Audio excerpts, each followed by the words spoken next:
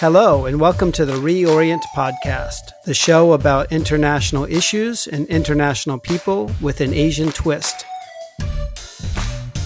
My name is Jesse Friedlander. Well, today is April 22nd. It's a beautiful day here in Hong Kong, and I'm very pleased to have Keiko Sydenham as our guest on today. Keiko, thanks very much for joining the Reorient podcast. Well, thank you very much for inviting me. Very exciting. We're really thrilled. You're our first guest who's Japanese, who can discuss Japan, which is obviously an important part of the Asia-Pacific region. So it's very special for us to have you on. So Keiko, I'd like to first ask just a little bit about your background. Can you share with us sort of where you grew up? Yeah, sure. So I grew up a small or a mid city in Nagoya in Japan. So that's where my hometown is.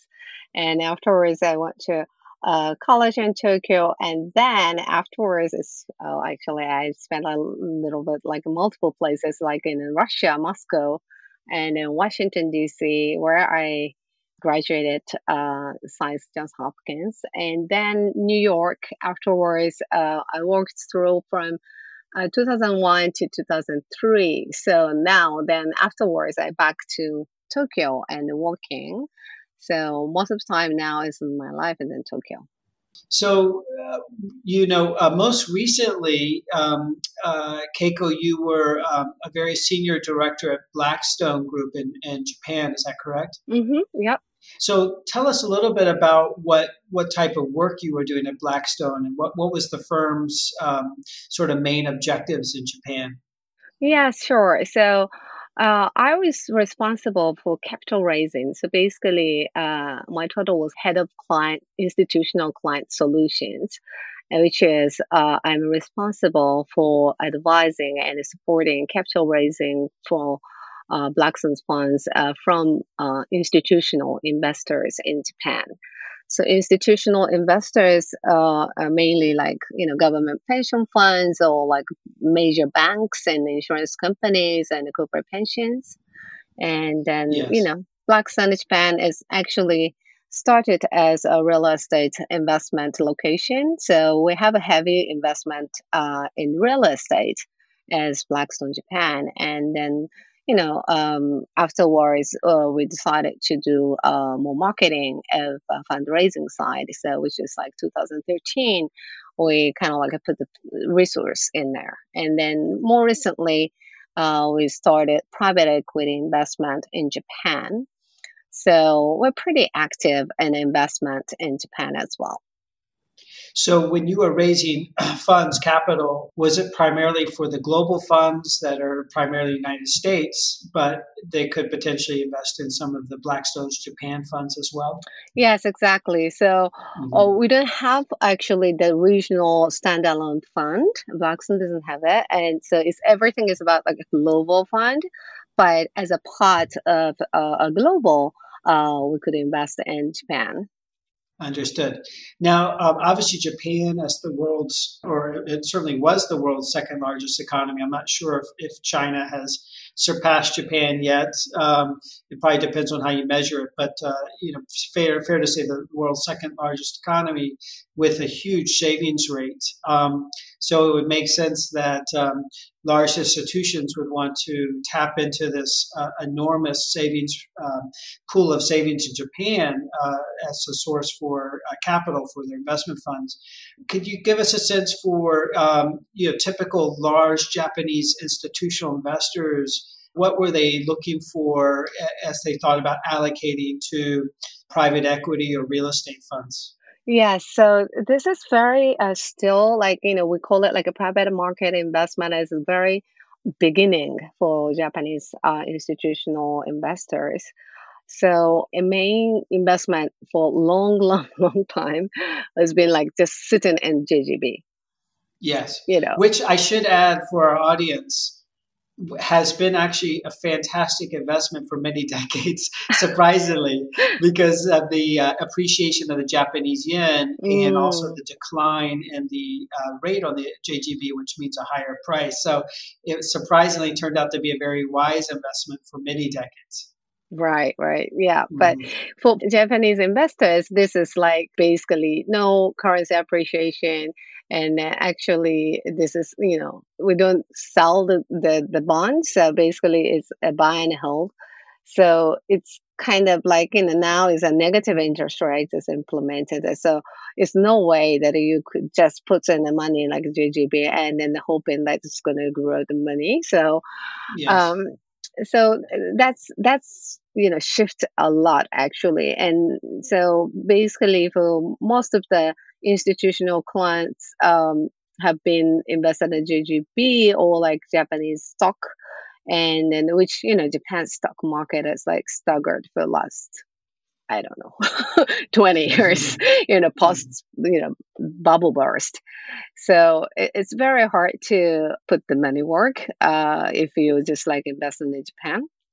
And then, started investing in a foreign bond, foreign stock. And then now it's because I think it's the long dated, like negative rate really pushed towards investing in private market investment, which is, kind of a universal trend. But for Japan, it's like really like otherwise you cannot put any money like in there. So big move was as to like institutional investors. Big move was like the government related organization got privatized, which is like like Japan Post Bank or like others. So those are started actively allocating to alternative space to diverse their portfolio, and also that world's biggest pension fund, so to say, government pension fund, GPIF. So they announced their started alternative investment in 2015, try to target 5% allocation of their portfolio to be in private equity, real estate, and infrastructure. So, but it's still like it's very very. I think for their current portfolio is just below like 1%. I think 0.8% is in that area. So it's potentially like it grows. I mean, it has to potentially like it grows more to alternative investment. So, for the benefit of our audience, I make a couple points. One is the Japanese stock market actually still hasn't reached the historic peak. So, if you look at the topics, it peaked somewhere around 2,880 back in 1989, and today sits at 1,920 or so. So, we're still way off Hmm. from the record peak, and it's, as you said, it's kind of gone up and down, but really has been in a channel for effectively, well, gosh, I mean, no, I guess almost 30 years. So I'm getting old because I remember some of it. And the second thing I would mention is that the Japanese institutions seem to be a little bit late compared to certainly U.S. and perhaps European institutions in allocating towards private investments.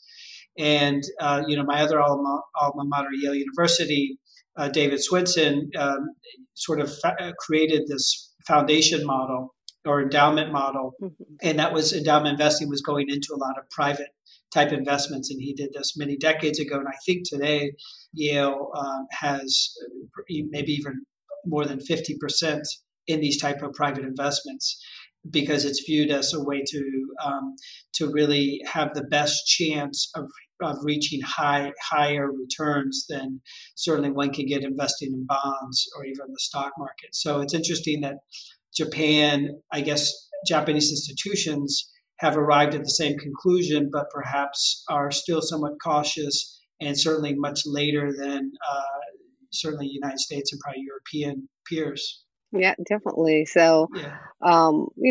they could have like put a little bit more ambitious targets, but it's as Japan is very risk averse culture and then nature. So, they just like go slow by slow. So, what is the typical target or benchmark for a large Japanese institution? Benchmark for I'm sorry, allocation. the return, pardon me. What's the Oh, typical return target for these Japanese large institutions? it's very different actually. And if you see banks, of course, like they have a higher target. And then if they goes to like insurance companies, really like depends on the IML policy. But in general, like pension funds is like now is 2 to 3% as a target, Hmm. Hmm. because that is the promised target rate for the pension fund and members. And so that was for at least like for last 10 years, it's around like that 2 to 3%, and then Japanese yen base. So if you want to invest in US and US dollar basis, then hedging cost is means a lot. So sometimes like for last few years is really high, like around like 4% of the hedging cost. That means that you need to earn 6% or 8% Hmm. in the US dollar basis. So that is the calculation. Yes, that makes sense. Is it fair to say that the Japanese institutions would have a lower target return also because their sort of cost of capital is lower or Yeah, some sort of, yeah, yes. yes, definitely. And Hmm. it's we are living in deflationary world for a long time. Yes. So we don't really put in calculation is like expected inflation a lot. So that is another thing. Okay, well, that's really a wonderful segue, perhaps to Abenomics, which is Sure. something that I'm really keen to talk to you about. I think it's very important. So we have former Prime Minister Shinzo Abe, who came back to serve as Prime Minister of Japan for the second time, I believe, beginning in 2012, and he came back with a very clear program to end deflation in Japan, which had been in place since the 90s, so really over 2 decades, and that he viewed many Japanese views very destructive to Japan. So he came back with a clear program of sort of reigniting Japanese growth, and that was called Abenomics. So, would love to hear from you. First of all, like what is Abenomics, and to what extent has it been successful? Yeah, thank you. So Abenomics, as it describes, like basically really target to kill this deflationary situation and then make the Japan economy growth again. So Abenomics basically has a three arrows we call. So first arrow is they say flexible, or they use the words like a decisive monetary Mm, policy. mm, So and to kill this deflation, and they implemented actually like extraordinarily quantitative easing, and then bring in inflation target of 2%. However, this inflation target is like sometimes like really hard to achieve mm, at the end, and then they also put somehow like they have a tax hike implementation as well. mm, Hoping that this bring up somehow like inflation target to 2%. But every time like some market disruption happens, the basically Japan couldn't really exit this quantitative easing. mhm, So that was a little bit of trouble. And of course, if quantitative easing is continuous, then stock market go up, and then that goes up actually in short time. But eventually, because of the actual GDP growth is staggered, and it is staggered like for over like 10 years, below 2%, GDP growth of Japan. So it is very economic policy. The post era has lots of contradictory argument. Actually, many experts feels that it was like not succeeded. And then many says that it's still like helped, stock market a little bit, and it was good. And then also like the announcement of the government was actually positively worked, especially to international audience, I believe. So I guess when thinking about, sorry to interrupt, when thinking about sort of the success of Abenomics, because it's really aimed at growth, I believe, what are sort of the key measures that Japanese public or Japanese policymakers were looking to evaluate how successful it was? Are they looking at the stock market? Are they looking at consumer prices? Are they looking at employment? They're looking at GDP growth? Something else? Yes, I think ultimately this CPI is one of the key item, and the GDP growth. And the GDP growth, it all comes to actually of other subset of policy, but we have a huge issue as aging society. So our demographic, diversification is really over 65-year-old population is now 30% of whole Japanese population. So that is really how to support this GDP growth with this aging society is a huge issue. And right, because you're going to have a smaller percentage of the population who's working, supporting a growing percentage of the population that's not working, who's elderly. And on top of that, you have an overall population that's shrinking. So it's like a double effect, isn't it? Yep. Yeah, exactly. So, well, let me ask you another question. So, to what extent was Abenomics, the formula, more or less what was being prescribed by, Western, particularly United States, sort of policy types, that worked in the Clinton administration or Bush administration, those economists, that whether they were talking about Reaganomics or Clintonomics, but the idea was liberalize markets, open up, to competition, open up labor markets. And that was sort of the key, in addition to perhaps a lot of perhaps stimulus, fiscal stimulus, monetary stimulus, but how much of this formula really is borrowed from what they were, particularly the United States, was really pushing Japan to do, going back, even in the 1980s. Yeah, so I think the Abenomics compared to Legonomics. For a long time, because they put a lot of physical policy in it, and then he wants increase the government spending, especially focused on infrastructure. However, we have problem as our national debt is a high ratio of GDP, which is 2 times of GDP, which is very high. If you compare it to other developed country. So, so this is kind of stimulus package that the government tried to put it forward. And I think in terms of the economics, main reason that is not successful as expected is once the government input tax hike, consumption tax hike from 5% to 10% is still low, but then kind of consumption killed, it was killed pretty severely. So, and then also the salary increase did not happen as expected.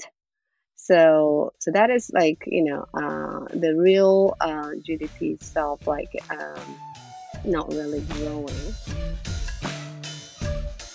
Thank you for listening. We hope you enjoyed this portion of the podcast. To access the entire podcast and more high-quality analysis on Asia, please visit our website, reorientpodcast.com. That's one word, all lower caps, reorientpodcast.com.